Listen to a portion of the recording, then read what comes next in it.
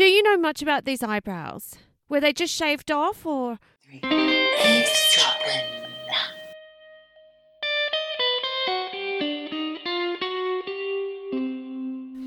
Hello, Michelle. Hello, Geordie. How are you? I'm well. No, I'm good. Thank you, Michelle. Keeping my head above water. How about you? Well, I don't think the Australians are keeping their head above water at the moment. Terrible times. Yes, you're right. I received a video this morning from my brother, and it was like a film or like a video that somebody had made of their home up to their bloody waists in water. Then he was rescued by two young men, I say young. My brother's not young. He's, well, whatever, he's old. And he was picked up by my brother and his friend in a little boat, and they were driving through the main streets of Lismore. The water was up to the bottom of those traffic lights. So houses, you could just see the top of their roofs. It's terrible. It's absolutely shocking what's going on. It just feels like Australia had the fires, then we all had COVID, now there's a war. Plague, all of it. Too hard, too harsh. Welcome to the podcast Eavesdropping. I'm Geordie. I'm Michelle. Hi, everyone. We're so happy that you're eavesdropping on us today. So happy. And we've got a couple of stories up our sleeves for you. And Michelle, I did mention to you that mine is quite lengthy because it's one of those ones that you get right into, and it's a labyrinth, quite literally, of information that just keeps coming. With everything going on in the Ukraine with Russia, it's actually a Russian story, Michelle. Oh my goodness. Okay. Well, I've got a story for you, nothing to do with Russia, but I just want to say a couple of things actually. Yeah. First of all, for anyone who's so bored of Euphoria, sorry, just going to spend 1 minute on this. Disappointing finale. Aww. That's all I'm going to say. Very disappointing. Get in touch if you want to talk about it. Secondly, trigger point. Haven't finished watching that last episode. Was it disappointing? Because it was shaping up to be disappointing. I enjoyed it. Oh, all right. Okay, I'll give it a go.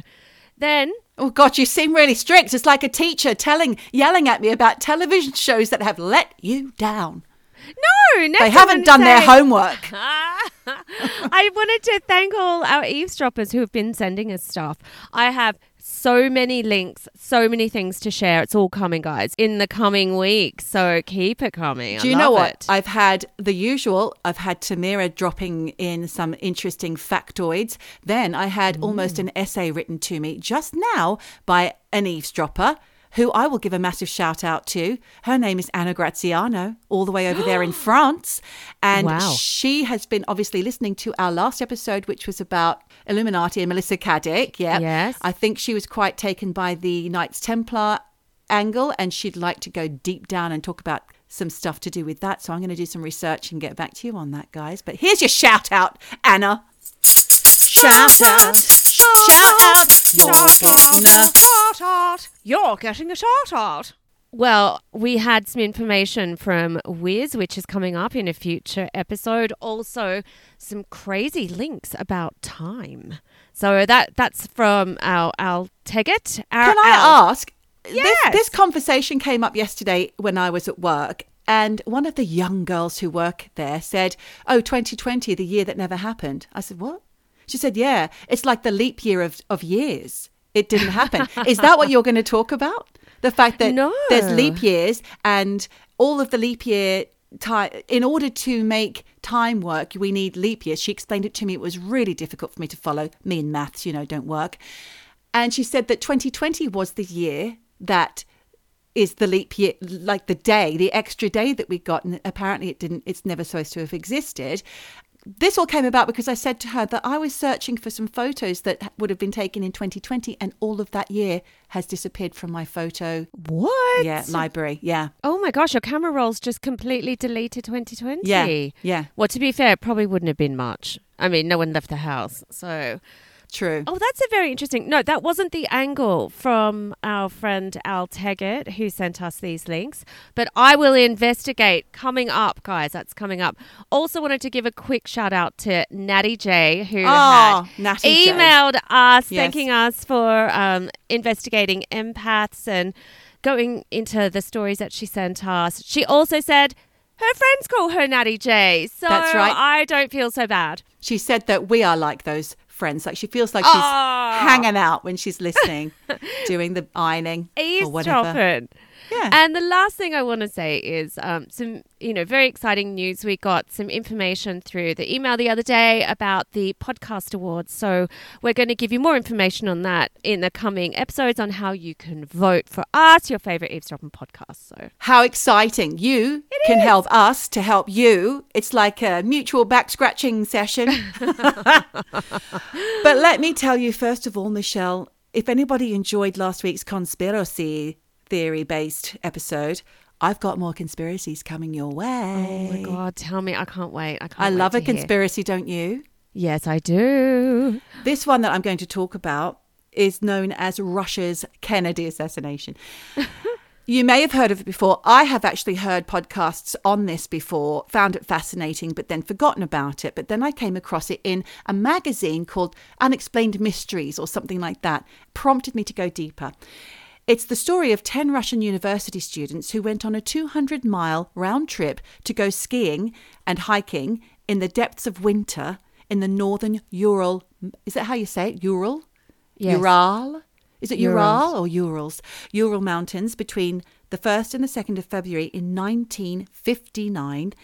And all but one died in strange circumstances. Do you know this one? Yes. I remember when I first came across his story. Obviously, anything that's to do with trekking, skiing, mountains. You own it. All of that stuff. I'm like all over it. So yeah, excited. Let's go. It's the Dyatlov Pass expedition. And it's called that because of what happened. It was called something else beforehand, but now it's called Dyatlov Pass after Yuri Dyatlov? What's his name? Igor Dyatlov, who, there's so many names coming up, guys. Trigger warnings as well. There's trigger warnings because I am going to describe how some things happened, and also trigger warnings for anybody who can't stand my pronunciations of all these Russian names. So bear with me. So this expedition was discovered by rescuers on February 26, 1959, after they had gone missing for a length of time. They weren't where they're supposed to have been. So their families got in touch with the university who they had arranged this ski tour through. Then they sent volunteers to go and find them. And eventually they did, which was a good 24 days after they had 24 days? After they'd gone missing. That you're going to perish in that snow. So the tent had been cut open. They found the tent. The tent had been cut open from the inside, and the evidence found that some of the 9 students, because by this point there were only 9, one had turned back due to ill health on the way. They had fled in socks and bare feet. So that is mystery number 1. They were all from the city of Yekaterinburg, which is Russia's 4th largest city, and that's also the place where Tsar Nicholas and his family, the second, and his family were assassinated. That's a little factoid there for you. Well, we talked about Tsar Nicholas last week, didn't we? We did. It's called, I think the university was at the time called Ural Polytechnic, and one of the students is named Igor Dyatlov, as I said before, and he appeared to be the leader of the group. So he arranged the ski tour, and he invited 9 other friends. 2 women were among them, and they were all sporty and experienced skiers. And along with Igor, here we go, here's some names. There was Zinaida Kolmogorova, who was 22, Lyudmila Dubanina, she was 20, Yuri Doroshenko, he was 21, Alexander Kolevatov, 24 years old, Yuri Krivonishenko, he was 23 years old. How am I doing, Michelle? You're doing great. I'm impressed. Rustin Slobodim, 23. Nikolai Thibault Brignol, he's of French descent, 23 years old. And Yuri Yudin, who is the chap with the sciatica who didn't make it all the way and saved his life. He was 23. He died in 2013, an old man. But he never found out what happened to his friends. Okay. Yeah. So. Oh, shit. Okay. I already have a feeling of what's coming. But... What's coming? Well, we know that they were found dead. Oh. Because I've kind of said that. All 9 of them were found eventually. Oh, God. So the only one that wasn't young was Semyon Zolotaryov, who was 38 and a sports instructor. And he'd previously fought in World War II. So he had joined all these 20, 22, 23-year-olds on this expedition. What, sort of as a bit of the older guide, I guess? Possibly. Potentially. We don't know. They were heading to a mountain called, this is the hardest thing of all to say, Kholat Syakhl, I think it said. I'm not sure. Which rumours to mean don't go there in the language of the indigenous tribes who live there, the Mansi tribe. Ooh, but okay. That, I don't know how accurate that don't go there is. Don't go there. Well, I don't know. It could be Fear Mountain or Death Mountain was the other alternative. Yeah, or just like do not pass go mountain. Do not attempt to hike this mountain. The trip was supposed to take 3 weeks, and Igor had planned to contact the sports club that he arranged it through once they had completed their trip and be back at their base by February 12th. But when no one had heard from them, nothing was done at first. Did you just say 2012? What? February 12th. Oh, February 12th. I thought you said 2012. I'm like, no. What? It was 1950. I think I said 8 or 9, didn't I? No one had heard from them. Nothing was done because bad weather in the past, they were experienced skiers and hikers, and they'd done this kind of thing before. And previously, bad weather had stopped them. And I think they had heard that there was a bit of bad weather at the time. But eventually, the family of the students raised the alarm by the 20th of February, and the university assembled a group of volunteers to search for them. So a group of rescuers did eventually get there, like I said, about a month after the group's disappearance. They found the tent. It was just 300 meters from the top of the mountain. Okay. And like I said, the tent had slash marks was cut from within. So the tent was visible to the rescuers, but only by the tip of the canvas sticking out. And the rest was under a pile of snow.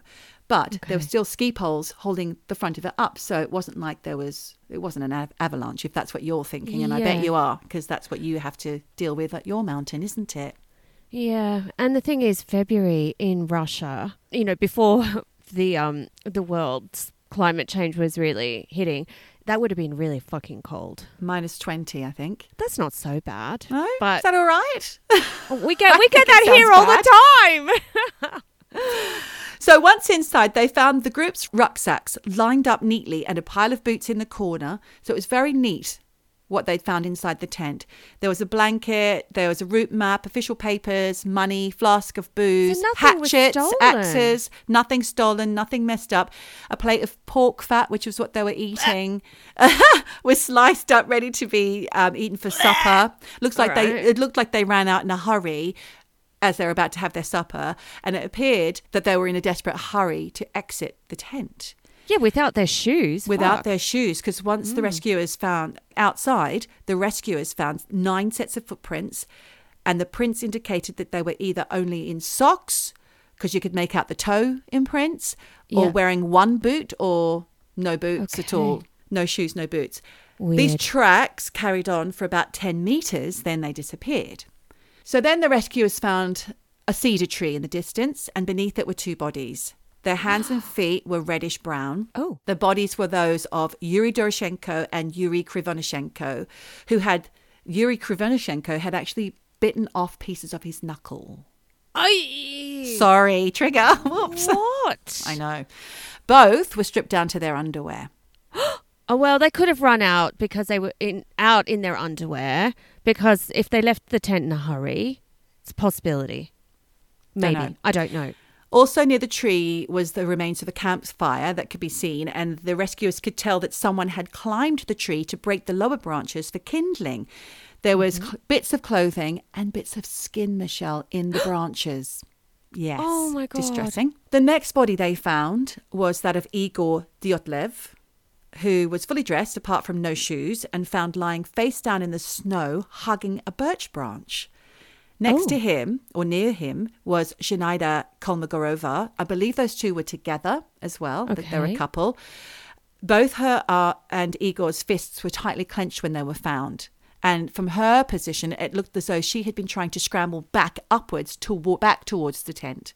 So they'd clearly run out of the tent, and then she was trying to get back to the tent. Okay. She also had a really long, bright red bruise on the right side of her torso, which rescuers thought it looked like she'd been beaten with a baton or something. I've got some ideas here, but I'd love to hear them, but you'll have to hold on to them for a little while. Put a pin in those. So it was a week or so before the rest of the bodies could be discovered. So what have we got there? We've got 4 bodies. We've got Zinaida, we've got Igor Dyatlov, we've got the two Yuris. Yeah. Rustin Slobodin was the next to be found. He had a fractured skull, and this is on the 5th of March. So another week or so after the initial rescue mission.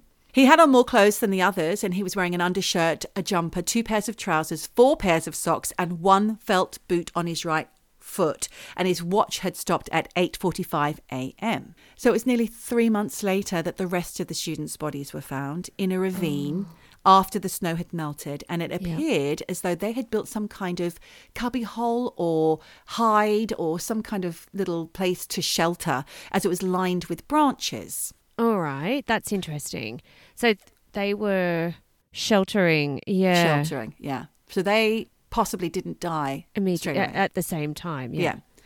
We have Nikolai, the French one, who was well dressed. He was wearing 2 watches on the left arm. One stopped at 8:14 and another at 8:39. Now, he had significant skull fractures. Oh, my God. Yeah.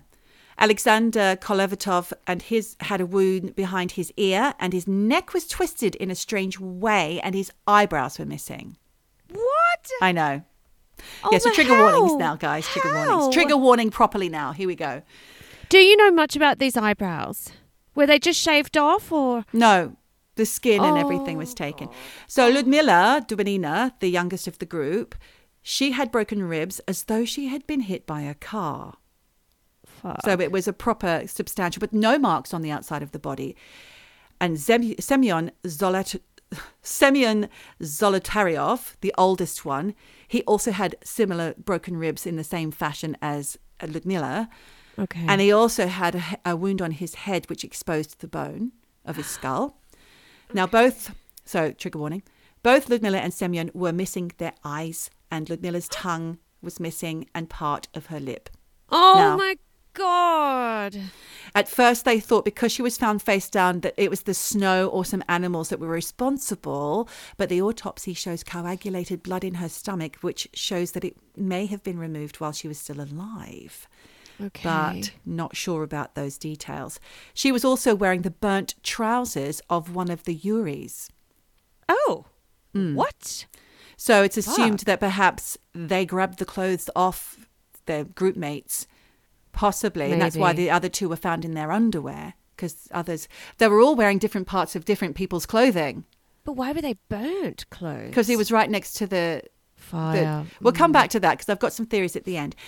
So it was Yuri Krivonishenko whose trousers she was wearing, and her left foot and shin were wrapped in torn pieces of someone else's jacket. So, like I said, some of these group, we've assumed that these 4 had died after the initial event that the first 4 had died from.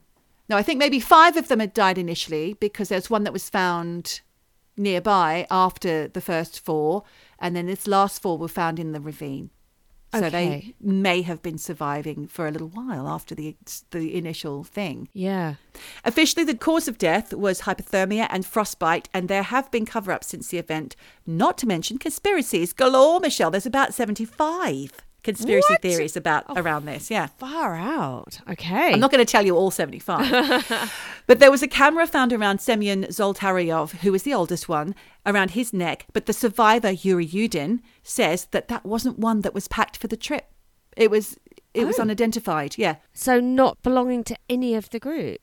No. Shit. All of the bodies had deeply tanned or discoloured skin. Now, this could be because they were left out in the snow for a while. They could have been frostburnt, Yuri Doroshenko had greyish foam around his mouth, which was it looked as if he had suffered some kind of pulmonary edema, according to autopsies. Yeah. Now, Michelle, I'm going to give you a little bit of history about the area to try and put you in, because I know what I've given you, it's a lot. It's a lot of names. It's a lot of injuries. It's a lot of trying to piece together what has happened. Here's some history about the area itself. Okay. The Mansi tribe, I mentioned them earlier, right?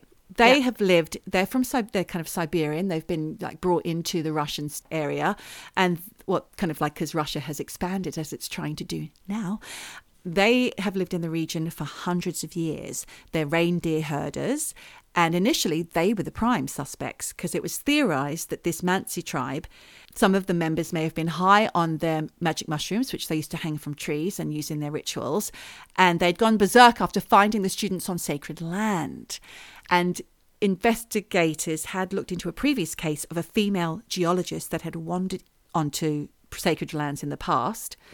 And the Mansi had tied her up and drowned her in a lake. So that had been done before. So they were thinking it might have been them. But this mountain, Kholat Syakhl, or however you pronounce that, it's not sacred to the Mansi. In fact, it's generally avoided and feared by them. Don't go there. They're not up there on the Don't Go There mountain. They don't like it. No. And also all of the tent was left as it was so neatly. Times are tough up there in those mountains. People would want every single last bit of survival stuff if somebody had done this, they would have taken their stuff. Yeah, of right? course. Yeah, There's you would. You axes, would take there was food, boots and clothing because blankets. Yeah. Another rumor was that the students were victims of a military experiment and killed elsewhere and returned to the mountain later by helicopter. That's a bit of a cuckoo one because also there was only 9 footprints. Yeah, and also that's a lot of effort. A lot of effort. You can just throw them down a crevasse and they won't be found. They'll be like Utsi, which is just what your fiancé fancies doing to you at some point if you ever get dementia. Absolutely. It's what he said he'd do, isn't it? Kindly. Yes, he's going to kill me.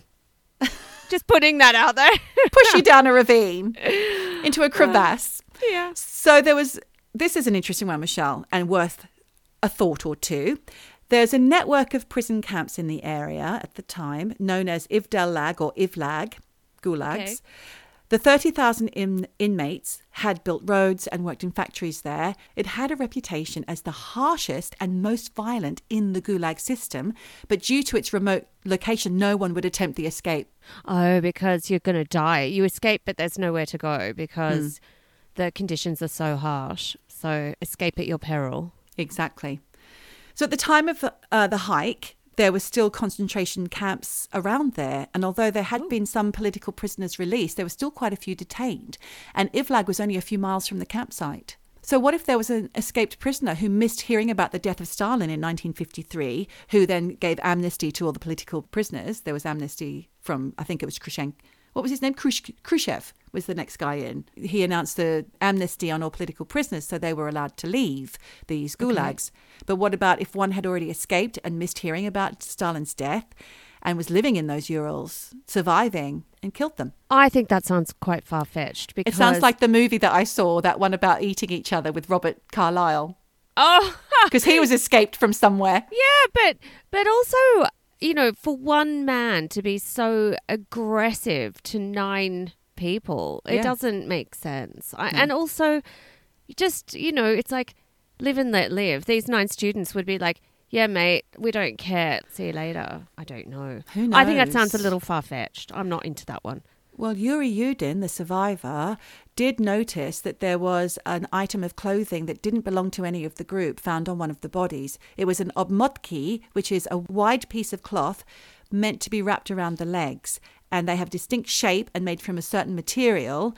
And they happen to have been common amongst soldiers and prisoners in concentration camps. But could they have found that on their travels? Could have, yeah. And picked it up thinking, oh, you never know, we might need a bit of extra warmth, blanket, whatever. Yeah. And also since then, the clothing has gone missing from evidence. Oh, really? Yes. Oh, shit. A lot of things have gone missing from evidence, actually, Michelle. Because that's what I was going to say. You know, DNA testing has advanced so far since this case.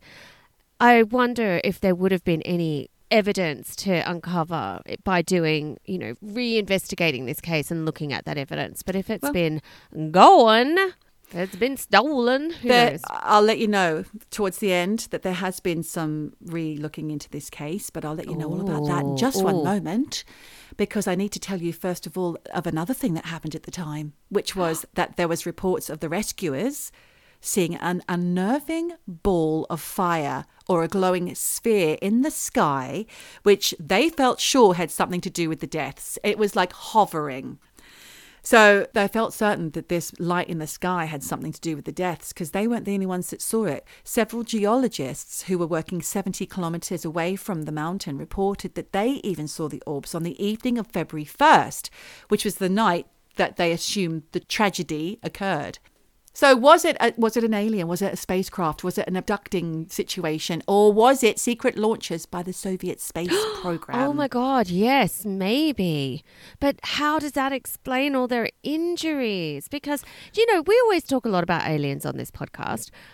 We always sort of think they're maybe a little bit benign. Probably we come in peace. But what about like angry, aggressive aliens? They can exist. Well, there's more. There's, I just said to you what if it was possibly the Soviet space program, but also there was a lot of rocket and weapons testing around that area at that time. And investigators discovered that the tops of the trees in the forested area down the slope from the camp had been burned, and they couldn't explain. I wonder How? if there had been any kind of aerial photography, if they could have seen if it was in a particular shape. If it had been like a perfect circle, that would indicate aliens to me. But who knows? One of the students' clothes had high levels of radiation, only one. And around the time the bodies were discovered, reports of dead animals and birds were found. And the local Mansi tribe reindeer herders were banned from the area. And there was a hunting ban on the area for the next 4 years. In addition, locals were told not to use water from the wells.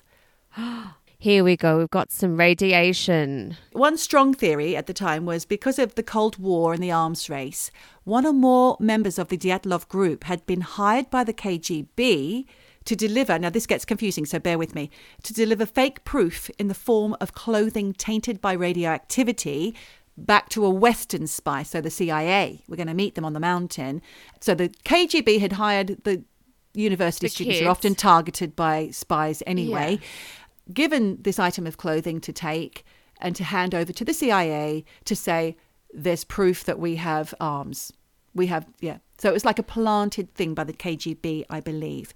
Because at the time, the only way to pinpoint a nuclear site was by delivering an object tainted with radioactivity. That's interesting. I'm not sure. I'm going to keep mulling that over. I'm not sure about this one. There's a lot to mull over, Michelle. Yeah. What about this one? They were affected by poisonous rocket fuel. Some think it was a low-flying jet that caused shockwaves or a mini tornado, which frightened the students enough to send them scattering out into sub-zero temperatures, half-clad. So I would agree that obviously there was some kind of shocking, inciting incident. However, initially, this does not explain any of the injuries or the horrific skin being removed from eyebrows. So it's the eyebrows you're worried about. Oh, that just really creeped me out. I know, I'm sorry for creeping everybody out. What about the Russian Yeti, Michelle? There is evidence on one of the rolls of film taken by the students Oh my God, okay. of a towering humanoid creature, and I saw the picture. No. Hiding behind some trees. I need to see that picture. You've got to send it to me. I'll put it in the show notes. Put it in the show notes. The Mansi tribes people who were assisting with the search were shocked when they saw the bodies. I mean, who wouldn't be? Yeah. But they believed that a Yeti known in their folklore as Menfki had murdered the hikers. And there had been attacks on caribou and reindeer herds in the area in the weeks before the attack, and the bodies of the animals were left in place, but the internal organs were damaged, much like the last 4. Okay, so that explains. Oh, does it? It explains it. So it's the Yeti. No, but. Oh, yes, it's the Yeti. No, but that explains at least why there were internal injuries, like being slammed by a car. Being slammed by a Yeti, that explains it. I mean, I don't know about you, but I've been driving in the Northern Territory, and when kangaroos hit a car, it's devastating. You get it's crushing. So a giant animal that. I mean, it would make sense. I'm not saying that explains. Sorry. Nothing here is explained. Oh, that's it. So there was a line in the group diary as well, because they had all of them were diarising the whole thing. It said, "Now we know that the snowman exists." But this was also part of a mocked up newspaper the group may have been making for fun, and that was dated on the 1st of February. They are students. They are students. They're having fun. The different causes of death led pathologists to believe that their injuries were not caused by a single event. I think we've established that. Extensive autopsies were performed and sent off for testing. But unfortunately, that's where the trail ended, Michelle, because once they arrived at the labs, the samples and paperwork did a walk. No. Never to be seen again. Because I was going to ask, were there any traces of psychedelics in their blood, but we don't know. We won't know that, no. Some have questioned why Semyon Zolotaryov, Semyon Zolotaryov was included in the group. At 38 years old, he was a sports instructor, but since the deaths, so many questions have been asked about his identity. He was a last-minute addition, which was suggested by the sports club, and he was known to have a military background and said to have introduced himself as Alexander and wanted to be known as Sasha. Weird. He also had an odd military history, and he'd survived working in a military engineering unit at a time when joining such units was an act of suicide. So he's a dark horse. He's a bit of a wild card in this group. And older. Not friends with them. Just a tag along. Let's just quickly go over the facts that we've got so far, Michelle. I got these from Vocal Media website. They are the known facts, which are, firstly, that the hikers cut their way out of the tent from the inside and they all fled the site independently. No one forced them at gunpoint, they don't believe, because of the single footprints or the 9 footprints. Yeah. We also know that Krivonenko, Doroshenko, Igor Dyatlov and Zinaida Kolmogorova and Slobodin all died on or around the night of February 2. So the first 5 deaths that I told you about, the 2 boys under the tree by the fire, Igor and his girlfriend Zinaida, who were a bit further away with their fists clenched, and finally Slobodin, who was found with head wounds a bit further away and his watch had stopped at 8:45. Yep. They're the first 5. They believe that had all happened on or around the night of February the 2nd. Then Donina, Zolotaryov, and the French guy and Kolevatov, they all survived the initial event and most likely cut the clothing off their fallen companions in an attempt to survive their circumstances. Yep. There's no logical explanation for the injuries of the latter 4 victims, and it was concluded that their internal injuries could not have been caused by a human. 1 camera was missing from the tent, as well as Kolevatov's personal diary. Oh, fuck. These have never been found, but Zolotaryov was discovered with a camera that Yuri Yudin couldn't identify. And sadly, no one found out what was on that film because the melting snow had damaged the film, so they never saw it, apparently. No money or valuables were taken from the campsite, and there is no evidence of human presence in the area on the night that the hikers fled their tent. No signs of an avalanche. The mountain at that point wasn't very steep, and the snow was quite thin at that time. Okay. Just quickly now, there's a New Yorker article which focused on the 2019 Russian authorities reopened the case in 2019. No, really? And they did come up with a conclusion. So I do have a conclusion for you, but it's not very satisfying and still up in the air. These investigators did extensive reconstruction and they took all these 75 conspiracy theories into their mind when they were doing these reconstructions.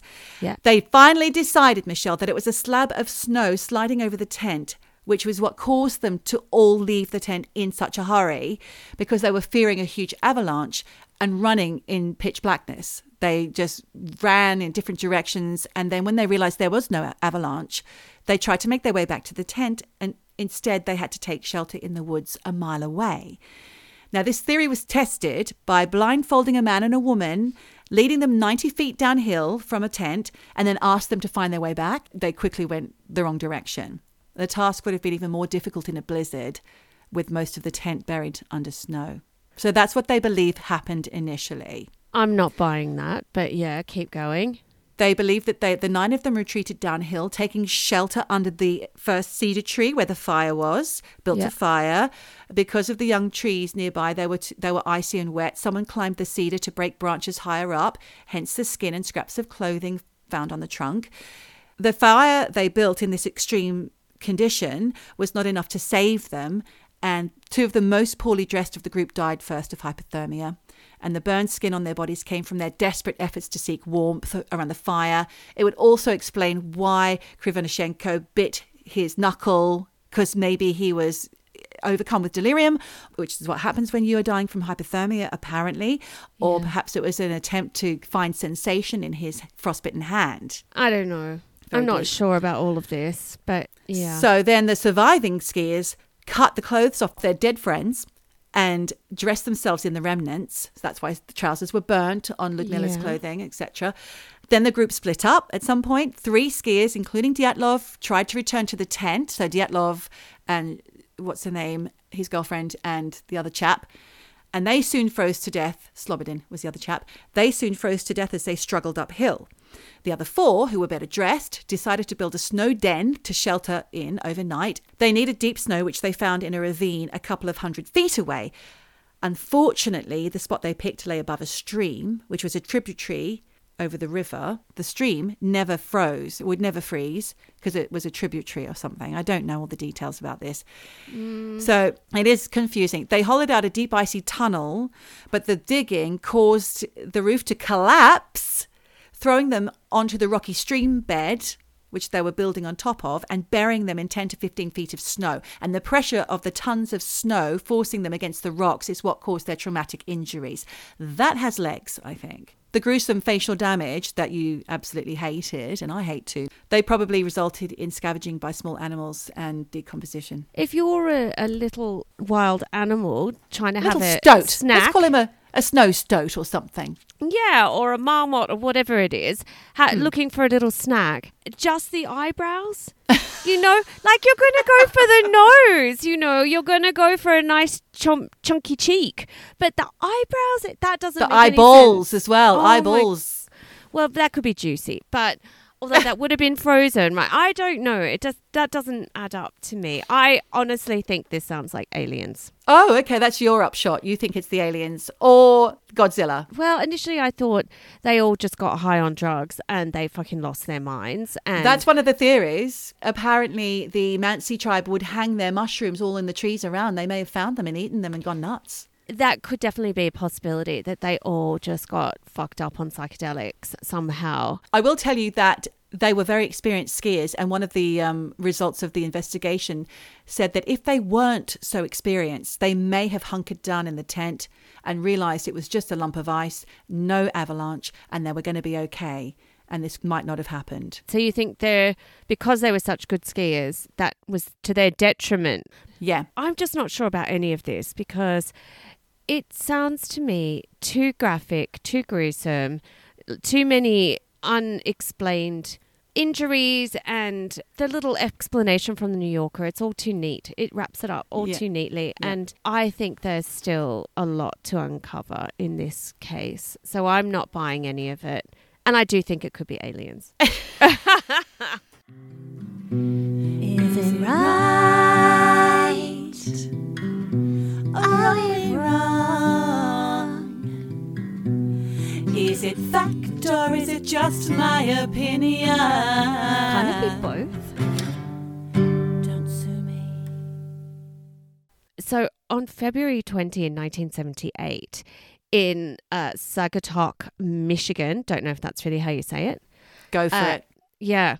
23-year-old student, Steven Kubacki, he decided to go ski touring on his own, right?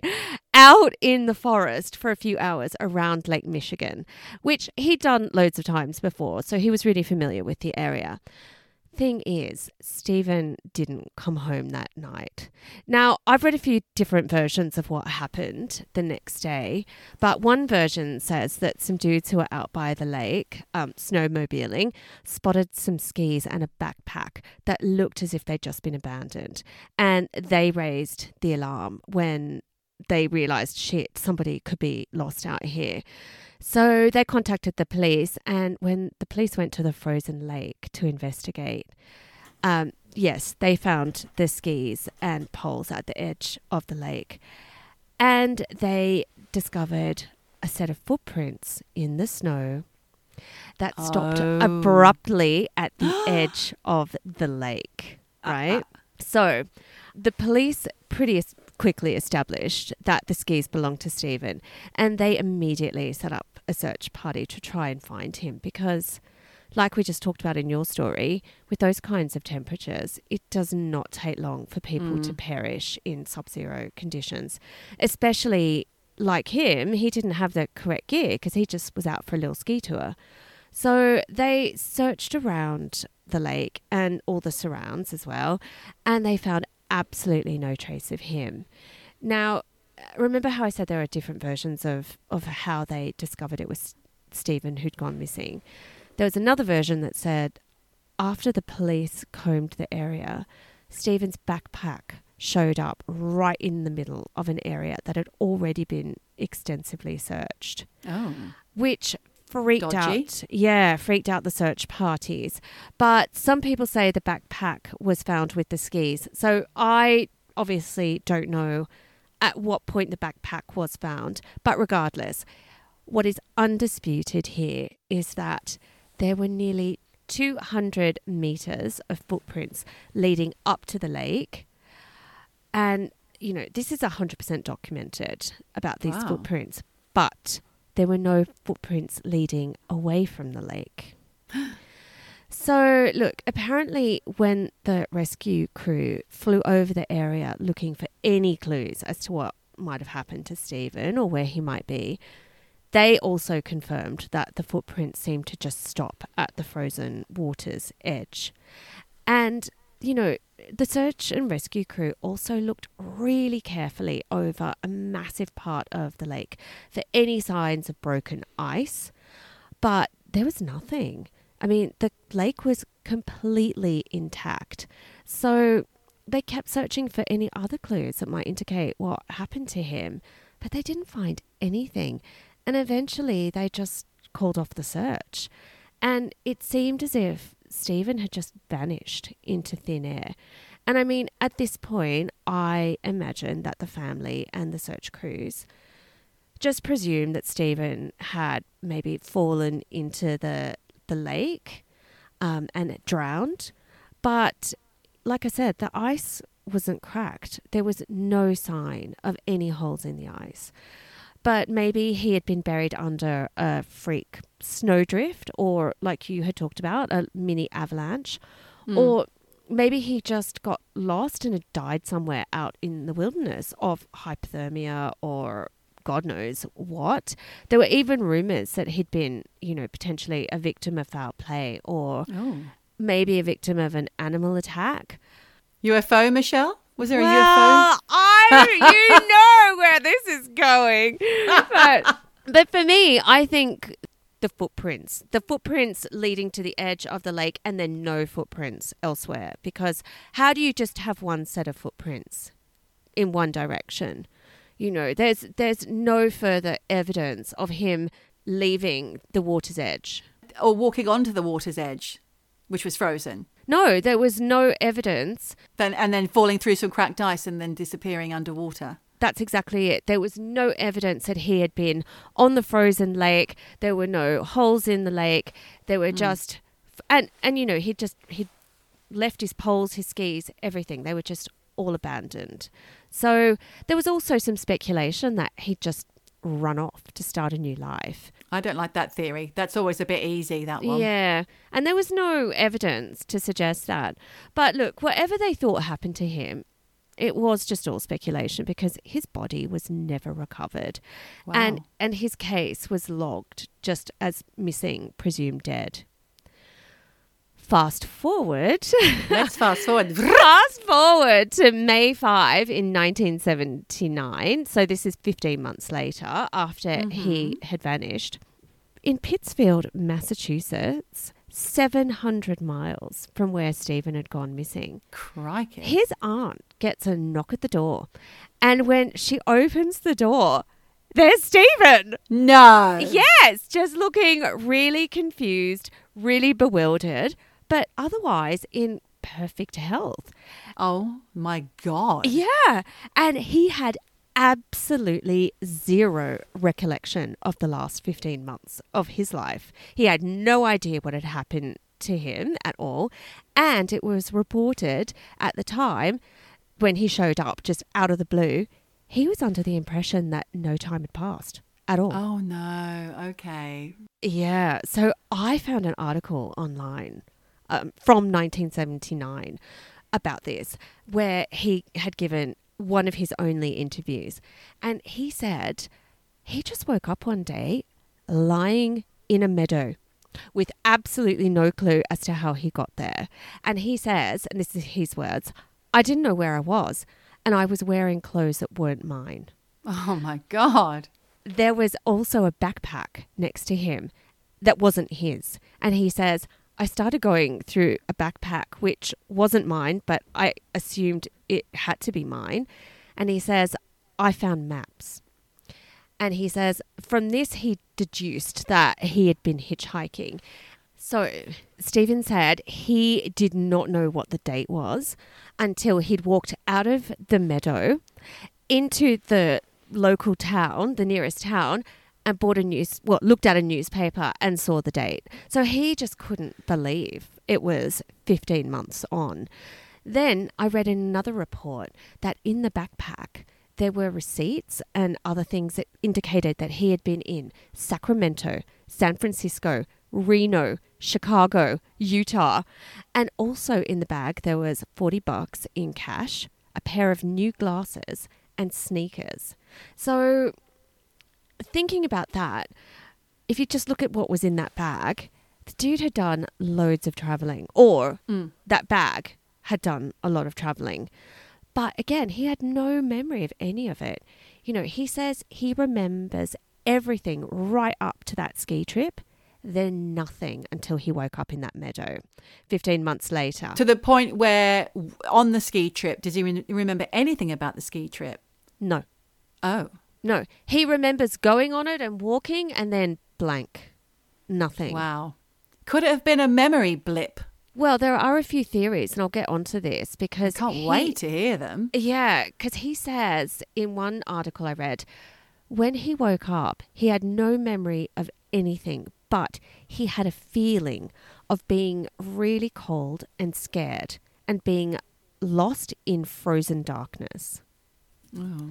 So make of that what you will. Now, I just want to sort of preface all of this by saying Steven was a really experienced outdoorsman, and he'd climbed mountains in Europe, and, you know, he was a really experienced skier. So, and he knew that area. You know, there were some theories about what had happened to him, and he came up with his own theory, and he reckons, you know, he must have blacked out and somehow erased any memory of the previous 15 months of his life. And this is another quote from him, which is, he says, "The only thing I can think of is what happens to mountain climbers when they suffer from loss of body heat and exhaustion, because this particular combination on the body can result in a temporary loss of memory." I don't really buy that, because temporary loss of memory, if you black out from, you know, like a loss of heat in the body, yeah, a couple of hours, I can get on board with that. But 15 months, that just doesn't make any sense to me. So I don't give that theory any credibility. But he said that he had these really vague feelings when he woke up in that meadow. First of all, he said he felt like he'd done a lot of running. And also, apparently, in that backpack, they found a T-shirt from a marathon in Wisconsin. And he says, I have no idea where that T-shirt came from. So, of course, like I said, there were all of these theories running wild all over the internet about what happened to him. So some people say they think he suffered from a mental breakdown and just went AWOL. But Steven at the time said he was a history major at Hope College in Holland, Michigan. He doesn't remember being under any kind of emotional stress. And he just went out that day for a ski tour on the lake because, you know, it was fun. And he also said his father was going to sign over the house to him. So he had things to look forward to. He said no stress. He had 3 courses at school and was breezing through it. He'd just left a romance in Germany and he'd had no trouble with girls. He had a job lined up with the Holland Sentinel, which is a newspaper. So, you know, his life was not on the skids and he was not depressed and everything seemed to be going well. But interestingly, after Steven gave those first rounds of interviews, he then refused to talk about this ever again. Oh. except to say that he had never had any intention of running away and that he'd been mentally stable and happy when he'd vanished. And he also refused to see a psychologist or any kind of counsellor after the incident because he said, I felt absolutely fine and I wasn't traumatised at all by the experience because I have no memory of it. So I'm absolutely fine. So I thought that was really interesting. And he just refused to see a therapist. But interestingly, after this, he went on to do a master's in linguistics and a PhD in clinical psychology. So he refused to see a psychologist or anyone, but he then went on to be a clinical psychologist. So then he also went on to write a book called Meta-Mathematical Foundations of Existence, Gödel, Quantum and God and Beyond. Wow. And he apparently lives in the Pacific Northwest and still works as a psychologist. Now, what is also really interesting about this case, because obviously you know that I think he was abducted by aliens here. Yes, I know that. Of I know that course. you think that. Yes. I do, because there were no footprints leading away from the lake. His stuff was found intact. He's gone for 15 months. He comes back in full good health, no memory, no nothing. In clothes he can't identify, with some random backpack. Aliens. That's my theory here. It's aliens. You know, they took him. Right, okay. I personally think he's had some kind of memory episode, and I think there's more to this than meets the eye, especially because he suddenly went quiet and he wouldn't see anyone, yet he went on to become, he's obviously a really clever guy. Really clever. And I have no answers as to what happened to him for 15 months. I reckon he ran that marathon. You can also think to yourself, would I really want to talk about this more than my first round of interviews? It's like, it's done. I don't want the attention. You know, this is before all the days of people wanting social media fame, being an influencer, whatever, cashing in on this stuff. He just wanted to get on with his life. So I kind of get it. But one of the other interesting things about this case is that this happened in what is known as the Michigan Triangle. Which is an area that goes from Manitowoc, Wisconsin, to Ludington in Michigan and south to Benton Harbor. And for centuries, there have been loads of crazy shit happening in this particular Michigan Triangle. And there have been unexplained air disasters, shipwrecks, vanishings, people just going missing. And the area is also known for its UFO activity. And apparently it's a hot spot for paranormal investigators. And people say they compare it to the Bermuda Triangle. Oh, right. I've never heard of that before. There is so much on the Michigan Triangle. Like I said, there have been reports of just weird shit in this area for centuries.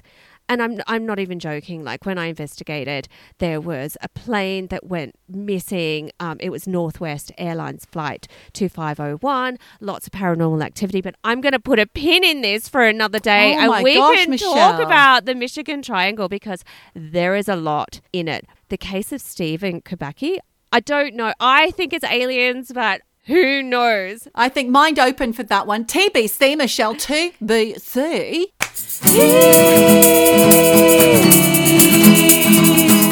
Dropping. Amazing. Wow. What a jam-packed session we've had today, chit-chatting back and forth about snowy disasters, snowy misadventure. They'd both gone ski touring. Aliens were involved, so... Okay, if you think so. I don't know. So thank you so much. I feel like I want to investigate this Russian incident because I think there is so much more going on. I agree. It's quite shocking. And all those names and all those facts become quite full on in the beginning. Yeah. But I've only been looking at this story for about 3 or 4 days and I am so in there. Yeah. There are so many pictures of them on their trip. There's so many diaries and journals you can read about. It's fascinating. I'd urge you to look into it. And do you know what? I'll put a load of links in the show notes. So go to the show notes, people. Shark notes. Yeah. But listen, wow. Michelle, it just leaves us with one more thing to say and do, and that is to remind everybody, please, never, ever, ever stop eavesdropping. Eavesdropping. Eavesdropping. Dropping. Eavesdropping. Dropping. Eavesdropping. Eavesdropping. Dropping. Ouch.